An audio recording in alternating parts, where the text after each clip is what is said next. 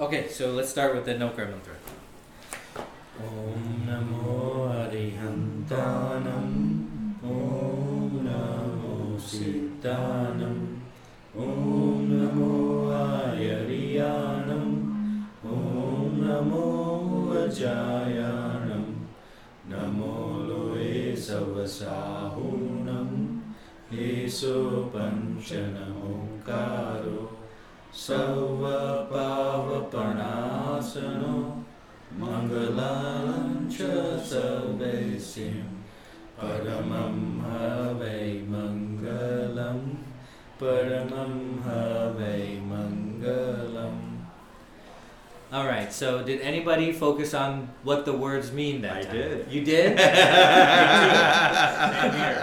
That's good. So today we're going to see if that meaning is correct.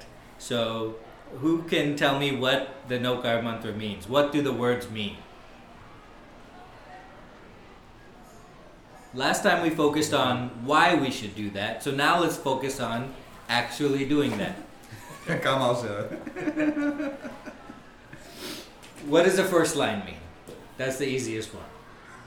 I pray to the Arihants. I bow down to the Arihants, right? Okay. Now who are the Arihants? All the sadhu, sadhvi. No, those are the sadhus, right? So Arihants.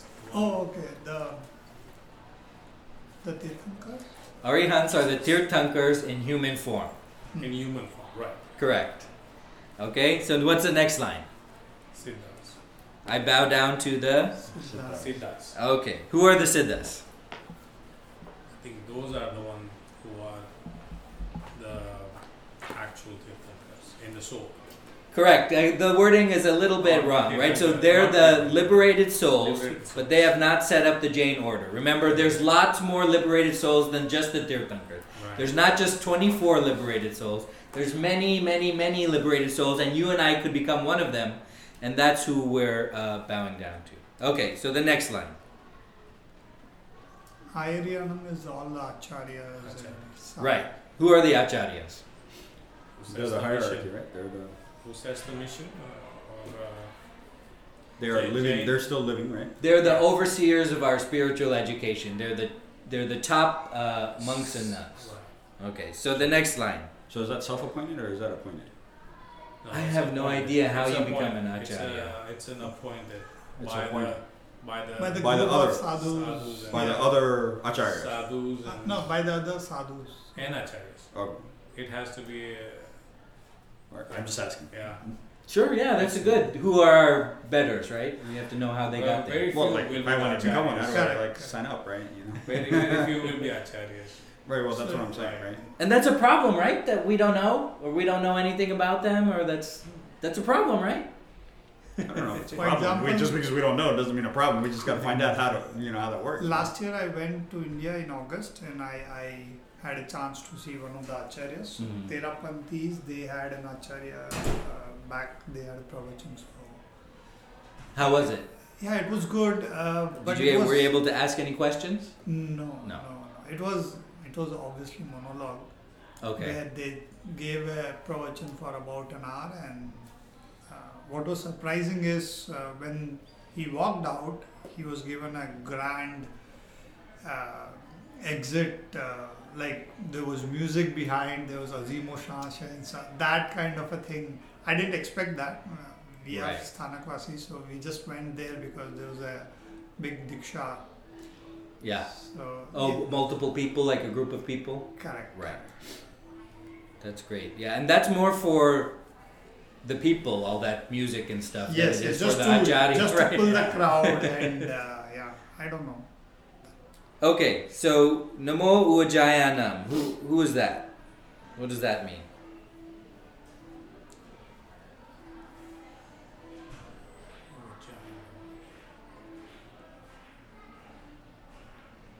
It means I bow down to the Upadhyas. Upadhyas. Who are the Upadhyas? You can remember that because you and That's you. all the nun and monks, right? That's sadhu sadhu. No, that's others. So Upadhyayas will be between the acharyas and sadhu sadhu. That's right, exactly. It's one step on the hierarchy down. So who would that be? No. Name one. So There are many Upadhyayas. So but, the one who then becomes Acharya, is that the... Yes. Oh. So Acharya would be the one who would set the mission. If you look at here, like you have the board of directors and then you have the executive committees and then you have, so that's hierarchy, right? So Acharya and then Upadhyaya. Upadhyaya is going to be taking this type of lectures and more every day-to-day activities, what's happening, observing the path has been set by the Acharya. Yeah, Acharya has set the path. Upadhyaya will walk the path and make sure that things happen. And then Sadhu is actually the day-to-day interaction with people. Right. So the next one, Namo Loe Savasahunam. That's I bow down to the sadhus and sadhus. Right. And so completing the Nokar mantra, these this Panch Parmesti, when you bow down to all of the Panch Parmesti, you can eradicate all your sins, and this prayer is the foremost among all that is auspicious. So there's this thing, right? Well, that's one way to look at it. So you can think about, when you say the Nokar mantra, you can think about, well, I bow down to these people, and you can think about, oh, these are the different people. But then that begs the question, why am I bowing down to these people? Right? What is the purpose of bowing down to these people? I know I'm not worshiping them people. I'm worshiping their characteristics. I'm wishing that I could rearrange my life to emulate those characteristics. But then what are those characters? Right? We just keep on asking, when we say what something means, we can go back and back and back and back. But here's where we're going to stop, these characteristics. I'm going to tell you that we're going to talk about 108 characteristics that we think about. And so if you think about that, well, if you have 108 things to think about, this is the only prayer you need, right? You could think about one of these a day, one of these every time you do the prayer. You can think about how they interact, right? So this is enough, right? So let's talk about 108 attributes of the Panch Parmesti, which we call them. So, interesting beginning. So the scriptural name of the Nokar mantra is the Namaskar Mahamangal Sutra, which is very fancy. Sometimes that's called the Namaskar Mangal Sutra. Later, it was changed to the Namaskar mantra, and then later, for common people, it's called the Nokar mantra. So, if you like to be fancy, then you can call it the Namaskar Mahamangal Sutra. So, so we have 108 attributes. And that's how many beads are on a mala, right? 108? Okay, so maybe that's a good reason why. So the Arihants have 12, the Siddhas have 8, Acharyas have 36, Upadhyas have 25, Sadhus and Sadhvis have 27, and that makes for a total of 108. Some of them overlap, so we don't have to go through, you don't have to make a list of 108 in your notebook there. So let's talk about Arihants. So Arihants are Tirthankars in human form. They've gotten rid of the 4 Gati karmas and they still have Agati, and when those are destroyed, then they become Siddhas, right? They set up the 4 or 5-fold order of the Jain Sangh, and they have 12 attributes. The 4 main attributes are omniscience. They deliver extraordinary sermons for the benefit of humanity. They're worshipped by the common people, and no calamities or diseases exist in their vicinity. Okay? These 4 attributes are sometimes, different sects believe that the 4 attributes are infinite knowledge, infinite perception, perfect conduct, and infinite energy, which we talked about are the characteristics of all souls, right? But they express them because they have gotten rid of these karmas. There are 8 other attributes, the lesser attributes. A divine seat from where the Arihant delivers his sermon. A halo behind his head. Okay, so that's why you see that depicted in all the paintings and artwork. Angels waving fans to honor their greatness. A 3-tier divine umbrella over the head, which suggests that he is the spiritual king of the entire universe that consists of hell, earth, and heaven. You remember that as we did our geography class? The next one, a tree under which he sits to deliver his sermons. The next one, a continuous shower of fragrant flowers. The next one, a divine announcement declaring their sermons. And the last one, celestial music accompanying their sermons. So what's the point of all this? Like, why am I supposed to, when I say a prayer, like, why am I supposed to remember, like, showers falling over the Arihant's head? Or why is that important that that's an attribute?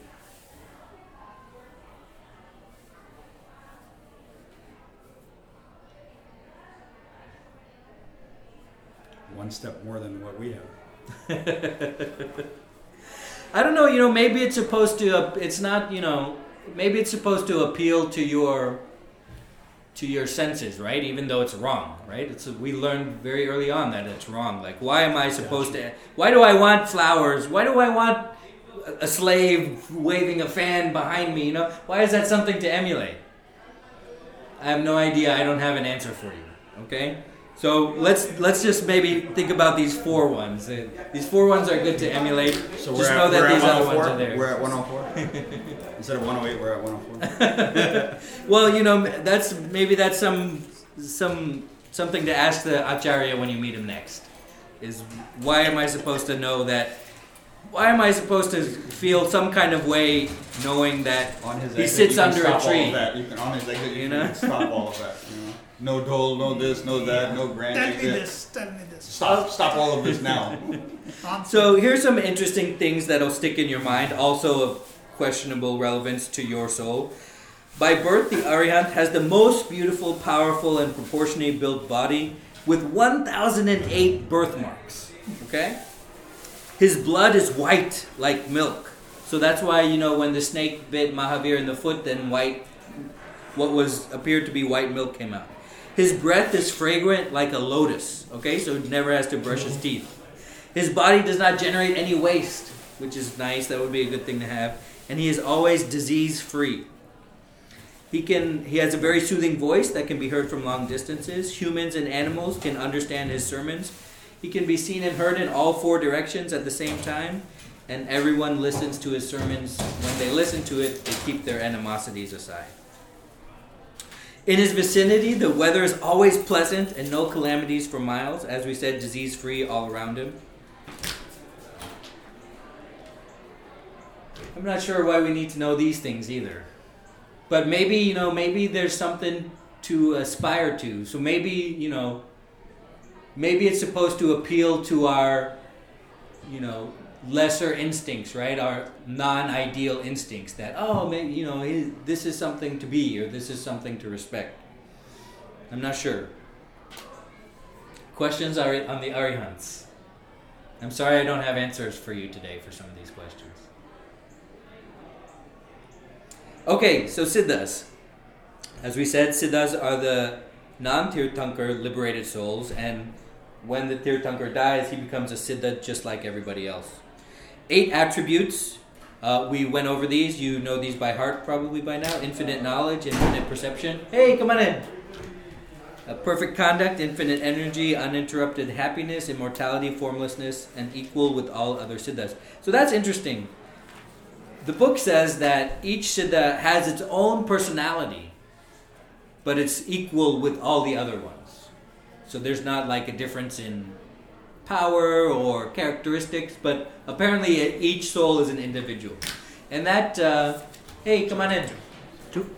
And that makes us different from something like Buddhism, right? Where it's more emphasis on the collective and everybody is the same soul or the same person or we're all the same kind of... But here is I think we delineate this often because we want to differentiate ourselves from Buddhism. So all these souls in moksha are all different, but they all have the same characteristics. Today we're talking about the 108 attributes of the Panchaparmesti. So last week we talked about, it's important to know what the prayers mean, right? And it's important to think about what they mean. And I suggested that if you think about something else, you're not doing it correctly. So this time we're going to say, what does it mean? So we talked about the literal meanings of the words. I bow down to the Aryans. I bow down to the Siddhas. And now we're talking about, what does it mean? Why am I bowing down to these people? And we're bowing down to these people because they exhibit 108 attributes. Arihants exhibit 12, and now we're on Siddhas, which exhibit 8 attributes. And these are the attributes we want to emulate. Is there a significance of number 108? It comes up quite often. Yeah, I think so. I can't tell you that there's an overarching significance other than the areas which it comes up. I don't know why it's the same number throughout these things. But we discussed earlier, it's probably that's why there's 108 beads on the mala, because we want to think about these 108 attributes. Okay, so acharyas. 36 attributes of the acharya. Remember that these are people, they're people alive today. We had a meeting with an acharya, but no questions allowed. Did you listen to the sermon? Yeah. Oh, how was it? Yeah, I mean, at that point in time, you feel good about whatever is being, and if you're going continuously, I mean, almost for a week, then you can follow, because otherwise it becomes difficult to. He normally will talk about something from like a story, and then it goes on for like 7 to 10 days. So that way, that keeps the motivation to go every day. That's great. Yeah. Like a cereal. And he breaks it exactly at a point where, it is very curious to come and... That's a secret of the job. Yeah. Better than Netflix. It's a tricks of the trade, yeah. So, the acharyas carry on the teachings of the last Tirthankar, Bhagwan Mahavir. There are spiritual leaders, and they are responsible for the welfare, our spiritual welfare. So that's a problem if we don't know the names of any acharya, right? They have 36 attributes. The first 5 are control over their 5 senses. The next 9 are the ways to guard against sensual pleasure. So this is good. Remember we talked about brahmacharya as one of our minor vows. And how do we want to practice it? Well, here are 9 ways to practice it. They're really extreme ways, but don't stay near a place where persons of the opposite sex, eunuchs, or animals live. Don't be alone with the person of the opposite sex. Don't observe the body of the person of the opposite sex. Remember, they control their sight, right? So they can control where their eyes look. Don't sit at the same place where a person of the opposite sex has been sitting until a decent amount of time has passed. Don't listen to the conversations of a couple, and don't live in a place where you must share a common wall with a couple on the other side. Don't think about any sensual pleasures or experiences of the past. Don't consume intoxicating foods or liquids, because, that might lead to sex. Don't eat tasty food. Eat simple food in moderation. This is not the non-sexual version of pleasure. These are pleasures of the other senses. And don't adorn or decorate your body and wear simple clothes. So if you're looking for ways to practice brahmacharya, these are 9 good ways, and they're 9 attributes. The next, of course, we've discussed many times. They're free and detached from the 4 passions, Krodh, Man, Maya, Lobh, which are anger, ego, deceit, and greed. The next we've also discussed many times. They observe the 5 great vows. We observe the 5 minor vows. How do they differ from each other? Well, let's talk about it briefly. Nonviolence, complete and total commitment to nonviolence. Truthfulness, speak only the harmless truth. Remember, a harmful truth is not truth at all, even if it's factually true. Take only those things which are duly given. Okay, that's a highest version of non-stealing. Celibacy is complete and total avoidance of sensual pleasure. And non-possessiveness, the highest form is no money, no property, no ornaments. The only thing you have is a clothing on your back and 1 pot to accept the food that is given to you. The next 5 attributes are the 5 codes of conduct, which we've briefly discussed. The right knowledge, right faith, right conduct regarding ascetic life, and right conduct regarding observation of the austerities. And then right mental, verbal, and physical abilities. The next 5 are the 5 samitis. Remember how we be careful. Carefulness in movement, speech, accepting alms, handling clothes, and getting rid of your bodily waste. Remember, this is how we practice samvar. We talked about this during samvar. The next 3 are restraints of thoughts, language, and physical activities, man, vachan, and kaya. And those are 36. And there's a nice table here. 5, 9, 4, 5, 5, 5, 3 equals 36. So the Digambar tradition has 36 attributes, which are a little bit different, totally different. Not eating for a set period of time, eating less than is needed. Again, we are the religion about eating. Penance, staying in a forlorn place, being kind of a hermit. These next ones are repentance, humility, selfless service, meditation. So these are all actions. The next are the 10 virtues, which we talked about at length. Forgiveness, humility, straightforwardness, satya or contentedness, truth, restraint of all the senses, austerities, renunciation, non-possessiveness, celibacy. The next ones are right faith, knowledge, conduct, austerity, energy, vigor. These overlap with the previous. The next one are prayer, devotion, studying of scriptures, self-restraint, penance, imparting of knowledge. And the last 3 are control over mind, speech, and body. That's the 36 Digambar traditions of the Acharyas. So questions about that. Questions about the Acharyas and why we're supposed to emulate their conduct when we pray. So this is a lot to think about when you pray, right? This could take up your whole life, is to think about 108 of these things, right? This could take up your whole existence. And that's why we say that this Namaskar Mangal Sutra is the foremost among all that is auspicious, right? Because this is Jainism as a nutshell. What I'm doing is recapping for you all of Jainism that we've ever learned, right? And so that's contained in the Nokar mantra because it contains the 108 attributes, right? Last time we talked about that, why, for example, if we say Nokar mantra before eating, yes. What does it have to do with food? Food, right? But well, here yeah. we learn about it. Here exactly. It has everything to do with that food, right? It reminds you about how acharyas treat the food. And earlier you said, as you know, you were religion about the food. Right. And our Aryan, Siddha, Acharya, Upadhyaya, they all signify some amount of non-attachment with food or taste or things like that. So I guess there is a connection between, I think so, between the food and saying that beforehand. And if we think about it in terms of understanding it, let's say even Acharya, since we're on Acharya right now, that okay, these are the Acharyas do not eat, consume food for intoxicating food or liquids and things like that. So we can keep that in mind during we do the prayer before that. Sure. But when you asked the question, were you thinking about that when you said the prayer before the food? No. Right, okay. Absolutely not. So now that your mind has changed, now my answer for you is yes. Yeah.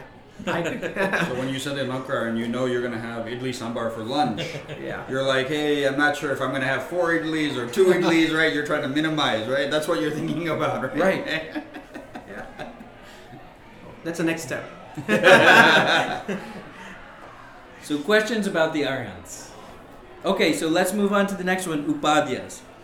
Upadhyas are the title given to sadhus who have acquired complete knowledge of the Jain scriptures, remember the agams which are lost to us, and philosophical systems.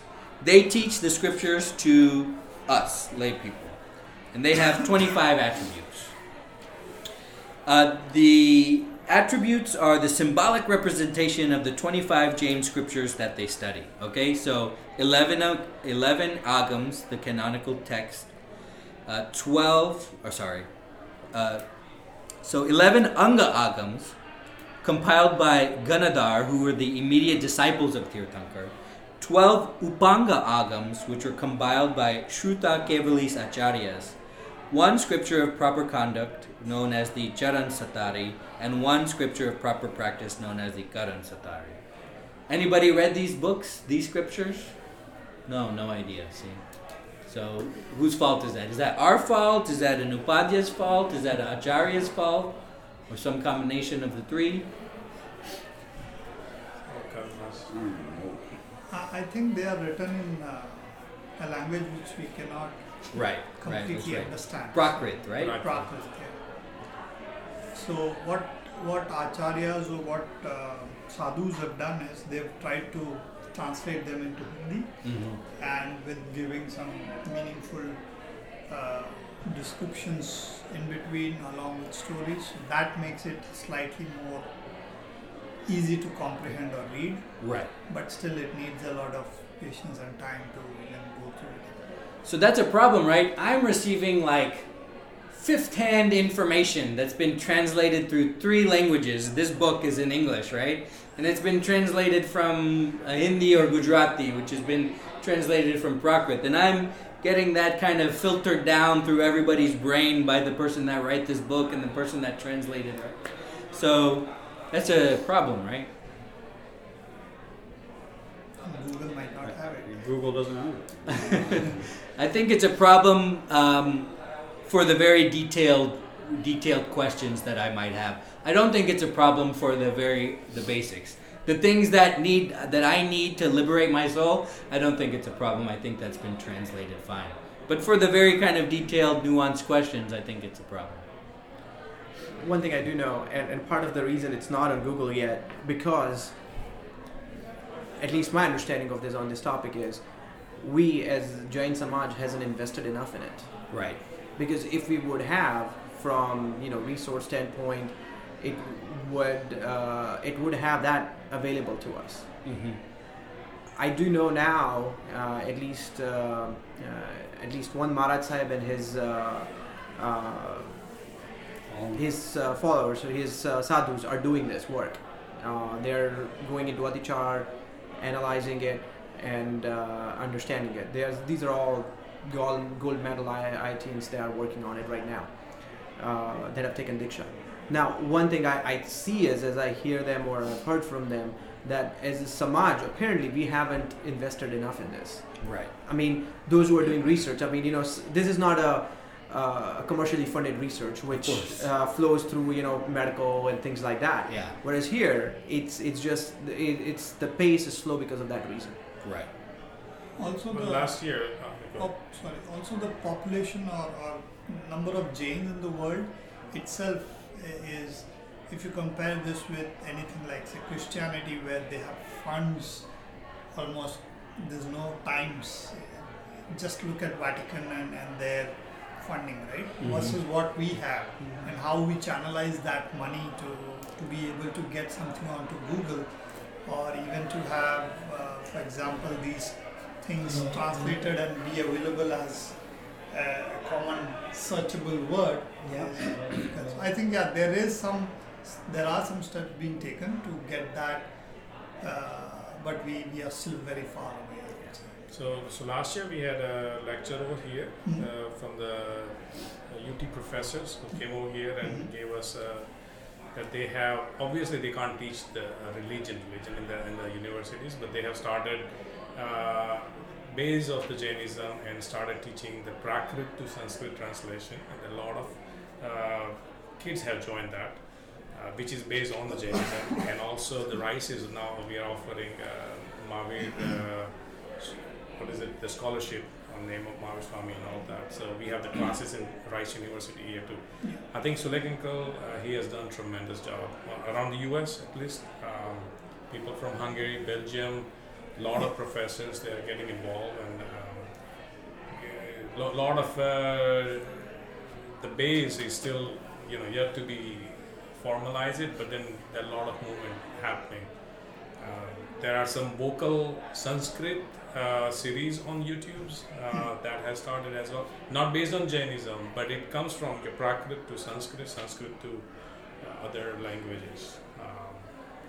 Comes through. India has a lot of, like you said, a lot of different sadhus and acharyas, but all I see right now is, like you mentioned, when he was going back, there are a lot of celebration. So now it's like, my panth is better than your panth, and that comparison has started a lot, which is anti-Jain concept, but that it goes hand to hand. So there seem to be some roadblocks in the flow of information, right, from the top to the bottom, and that's how it's supposed to be. The information is supposed to flow from the top to the bottom, but we're like in the dark. We're not getting it. We need some kind of channel. We need to dig a channel to get that flow of information to us, right? And they're not supposed to, use vehicle to travel, right? I mean, so coming over here and doing this things compared to other religion. Yeah. They can freely travel. Swaminarayan, Buddhist, monks can travel compared to Jain monks. So what does a sadhvi or sadhu want in order to be resident here? They don't want money, right? What do they want? Do they want a place to preach? Do they want a place to live? What can we offer a resident sadhu and sadhvi to attract one here and keep one here? Only way to do it, I think, is person take diksha over here, stay here. Right. And then everything is so far off, right? If you compare to take any city in India, say Mumbai or any sadhus can just go 1 kilometer and get their food. Right. But here, imagine if they're staying here, I don't know if there's any house within a mile or so. But they are not supposed to stay at one place too, right? Every Chaumasu, right? Yeah. You just settle in one place for Chaumasu because of monsoon season, right? Correct. You stay in one place, but other than that, they are constantly moving around the entire India. Yeah.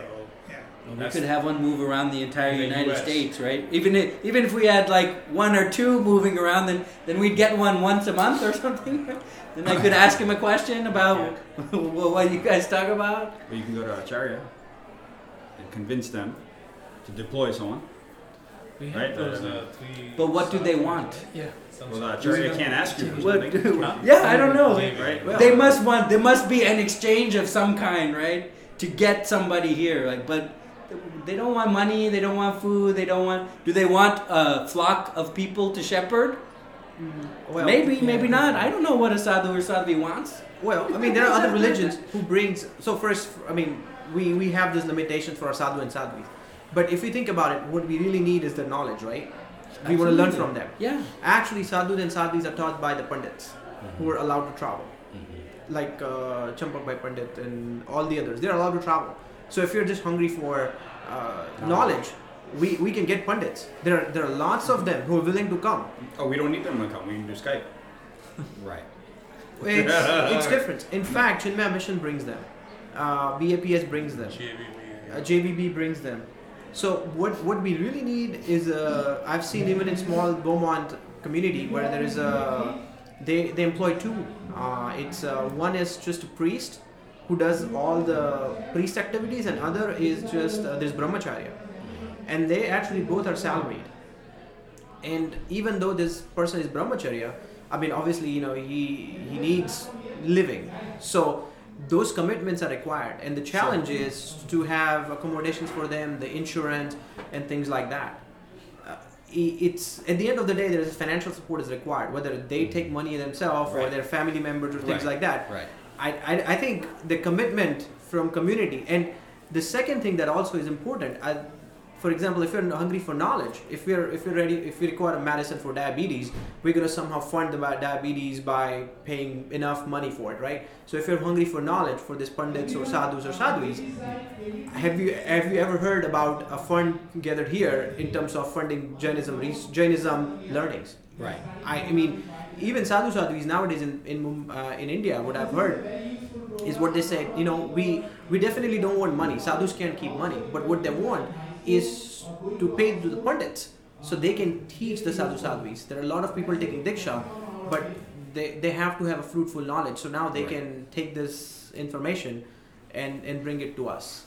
Yeah, so you think there might not be enough interest, and that's why we don't see it, right? Because if there was that, we would have seen a box in the temple. Priority. Yeah, it's exactly. There may be interest, but it's not priority. Yeah, it's a minority interest right now, but everybody is in that competition of who looks better, and it's not converting Prakrit to Sanskrit. You can become a top person by doing that. It's a lot of time and effort that's required. So it's unfortunate, but that's where my family members are in Diksha, and that's what I hear. Mm-hmm. So that's where the biggest thing is right now.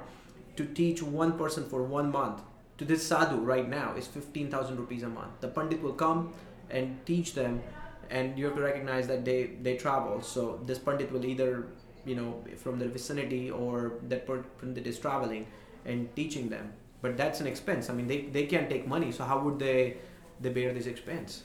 Yeah. So, I'm not clear on this. So Pandit is teaching sadhvis, Yeah. all that. Why are there senior acharyas or whoever that level of hierarchy is not teaching?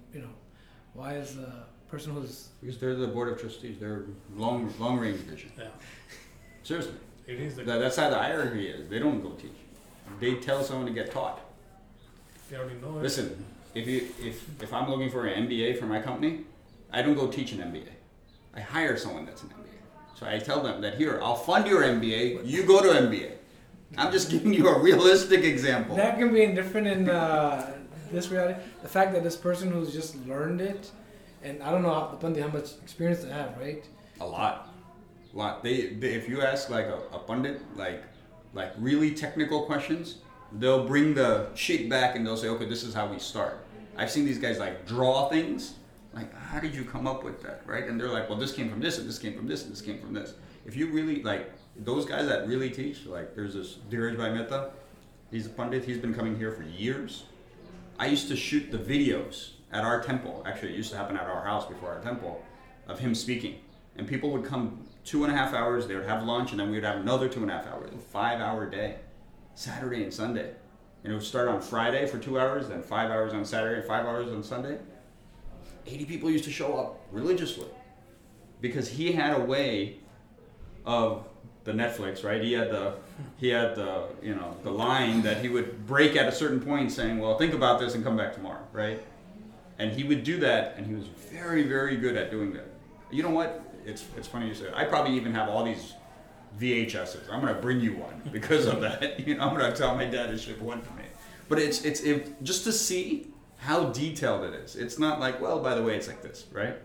I mean, and I've just seen it from my own experience, But they teach, like, there are other sadhus or sadhvis that I've met, and they're like, yeah, I went to his school. It's like, what? So there's definitely some fundamental behind that. In the other words, I mean, the acharya who became acharya, right? That you were expecting to lead a flock of 40 people or things like that. That acharya already has, let's say he's an expert in one side, but then he wants his entire group of sadhus to learn different things. So he may or may not know. I mean, he may have learned one agam out of this in his life because there's so much knowledge and so much. He can't learn everything and teach everything to his followers. Well, all I'm saying is, if a pandit has it, then why is it not possible for an acharya to write? They can, acharya can expert, he can learn from one pandit for Dheeraj Bhai, and he's expert on Dheeraj Bhai, so he will cover that topic. But then there's another topic that is learned by Champak Bhai, and he's expert on this one. The acharya never got to the Champak Bhai and learned that, so he's sending his disciple to Champak Bhai, and then third and fourth and fifth, so that you get It's kind of like as much as corporation possible. structure, man. Yeah. Politics. Politics is one part of it, but Yeah. I mean, the CEO doesn't know about HR. He hires an HR manager, right? So that's how this is kind of funneling out. So just to complete the circle, there are 27 attributes of the sadhus and sadhvis which we've been discussing. Remember, they are the people, they're householders that took diksha, and then they renounce the world, and then they become sadhus and sadhvis. So their attributes are the 5 Mahavrats, which we discussed. To protect one sense beings, remember we talked about one sense beings, including fire, water, earth, and air. To control their pleasures, 5 senses, which we discussed. The 5 samitis we discussed. Control mind, body, and speech. Not to eat before sunrise and after sunsets. Forgiveness, avoidance of greed, endure hardship, endure suffering, be introspective. Keep the heart pure. I'm not sure what that is. That might be one of the translation things. Is that eat ghee, or is that what that means? Keep the heart pure. I'm not really sure what that means.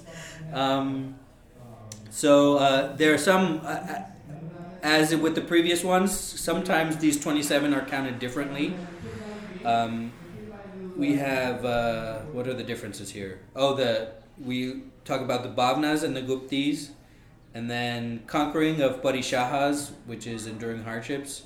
And this one is the big difference, sanlekana, which is endurance and fearlessness towards death and the associated pains. That's what we're all striving for, sanlekana, right? Is to be courageous in the face of death and all the aches and pains, spiritual, mental, and physical, that dying brings about. So, the attributes of the sadhus in Digambar tradition are 5 Mahavrats, of course, 5 Samitis, 5 senses, 6 essentials.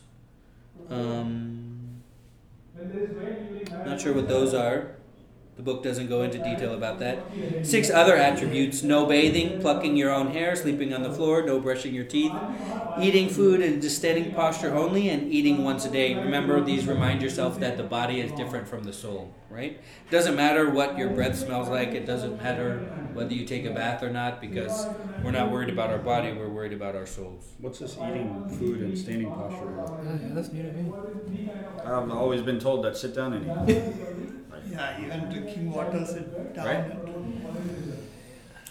Why would we eat food in a standing posture? I think to limit the content, if you're standing and eating, then you're eating a little bit. But I probably tell my kids 10 times a day, like, sit down and eat. Sit down. Don't get up. Don't get up, right? Yeah. I'm not sure. I would think that would be my guess, is to make it so it doesn't become an event. If eating becomes an event, then, well, you want something good and you want to have a nice table and it doesn't become a thing, an event in your life. It is just one thing that you do to keep living. If that's the case, if it's the way coming from sub-scriptures, it's exactly opposite what I've heard. Oh, really? All time from. I even remember an instance where we were volunteers serving the food, and there's a panth called Ramsuri in Shwetambar. There are two main saints, Ramsuri and Nemisuri. Ramsuri, I remember that distinctly. That if you are if you put a kachori in your mouth while you're serving, they'll make you sit right there. They'll bring you the entire thali, and you have to eat over there. I mean, you basically just a no to stand up and eat. But why? It's, again, I don't know the why reason. Right. I've always we have to know that to make a decision on which one is better for our life. We have to know why. Another instance, I know that when we had Diksha of my kaka, he insisted, no matter how 1,000 people or 2,000 people, he insisted everybody has to sit down and eat. Right. We're not gonna just feed. We're not gonna do a buffet. Right. So I don't know why, but it's my understanding, based on what I've heard, it's at least from religious sources, that we should sit down and eat and not eat while just walking and standing and things. Here's what I would think. If I were to give a reason why we should sit down instead of stand up, I would say that, well, we want to be careful about what we're putting in our mouths. We don't want to mindlessly do it. We want to make sure that it's the right thing. There are no insects, things like that. So that's what I would say. So now I have arguments on both sides, right? Standing and sitting and eating. I think here it doesn't talk about walking and eating or having it as buffet style, but just standing in a single posture, or basically you are eating in one shot versus standing up and eating. Is that what you're telling me? Basically, you are not roaming around and eating like in buffet normally. What we do if we go to any say marriage, or you go to the stall and then get so many stuff and then come back, finish, and then again go back. So that is not, I don't think that is what it says. It says you just stand wherever you are in that place, and whatever portion you've taken, you finish that at one go, and that's it. You're not going to the multiple stations. Right. That is what I'm guessing here, but yeah, we can check. And that would take care of our mindfulness problem. Like, you can still stand and pay attention to what you're eating. Yeah, right? Yeah. So questions on any of that. So now we learn. So this is just the one prayer. It's the most important prayer, because these 108 attributes basically comprise the whole of Jain religion that you can think about while you say this one prayer. So now we know what the words mean, why we should bow down to these people, what aspects we're trying to emulate, right? And then at the end we get this reminder that, this is why I'm doing this. This is the greatest of all prayers, because it encompasses all of these things. So now I think that our prayers based on last class and this class, I think that our prayers could be much more effective. Questions or comments on any of that? Anybody try this week to think about what the words mean and felt differently about it, or felt not differently about it? Anybody realize that they lapsed into their previous habits and then were saying prayers at night, or were wishing for something, or were thinking about something totally else while they were mouthing the words of the prayer?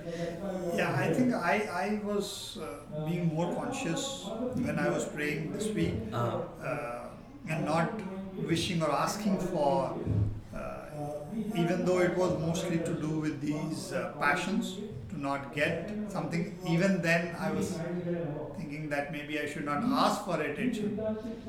It would come automatically is what I we should ask ourselves for the strength to embody these characteristics. Let me ask you a question. If kids are sleeping and laying down, is it okay to say the Durga Mantra to them? Because they don't want to. Sure. So here's an interesting question that goes one step behind your question, right?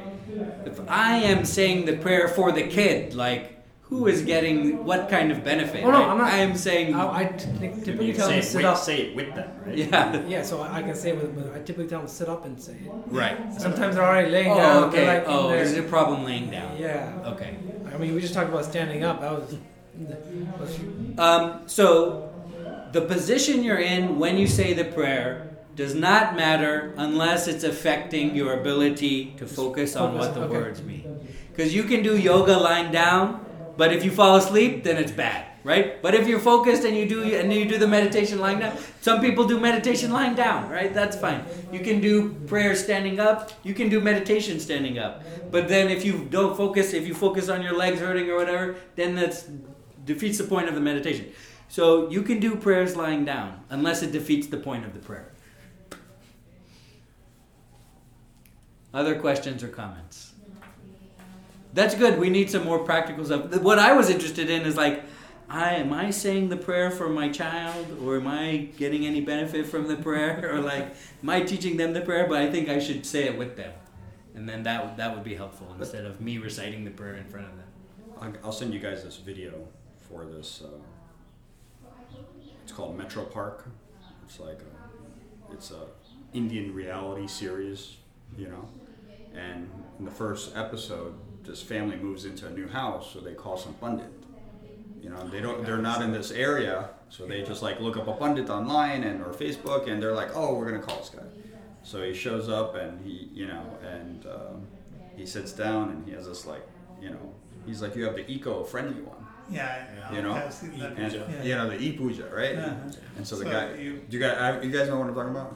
Yeah. So he brings this thing. He brings this thing. It's and then it's like, well, it's eco-friendly, so there's no fire or anything, right? So it's a digital pad, And then there's a part of it where he's like, well, now it's your turn to put ghee, right? So you push the button.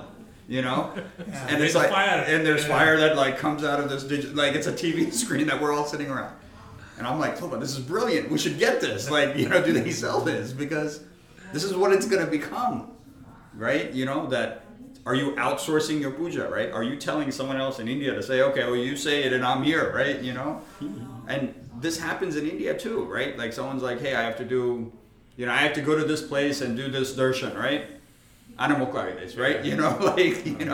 It's like, well, how does that help you? Or does it really help you, Remember, we learned last time that puja is a form of physical prayer. So the actual coconut being there isn't the point. The actual fire being there isn't the point. The point is that it is more interruptions for you to stay focused and not have your mind be distracted. Thanks everybody for coming this week. Really enjoyed it. Thank you. Thank you.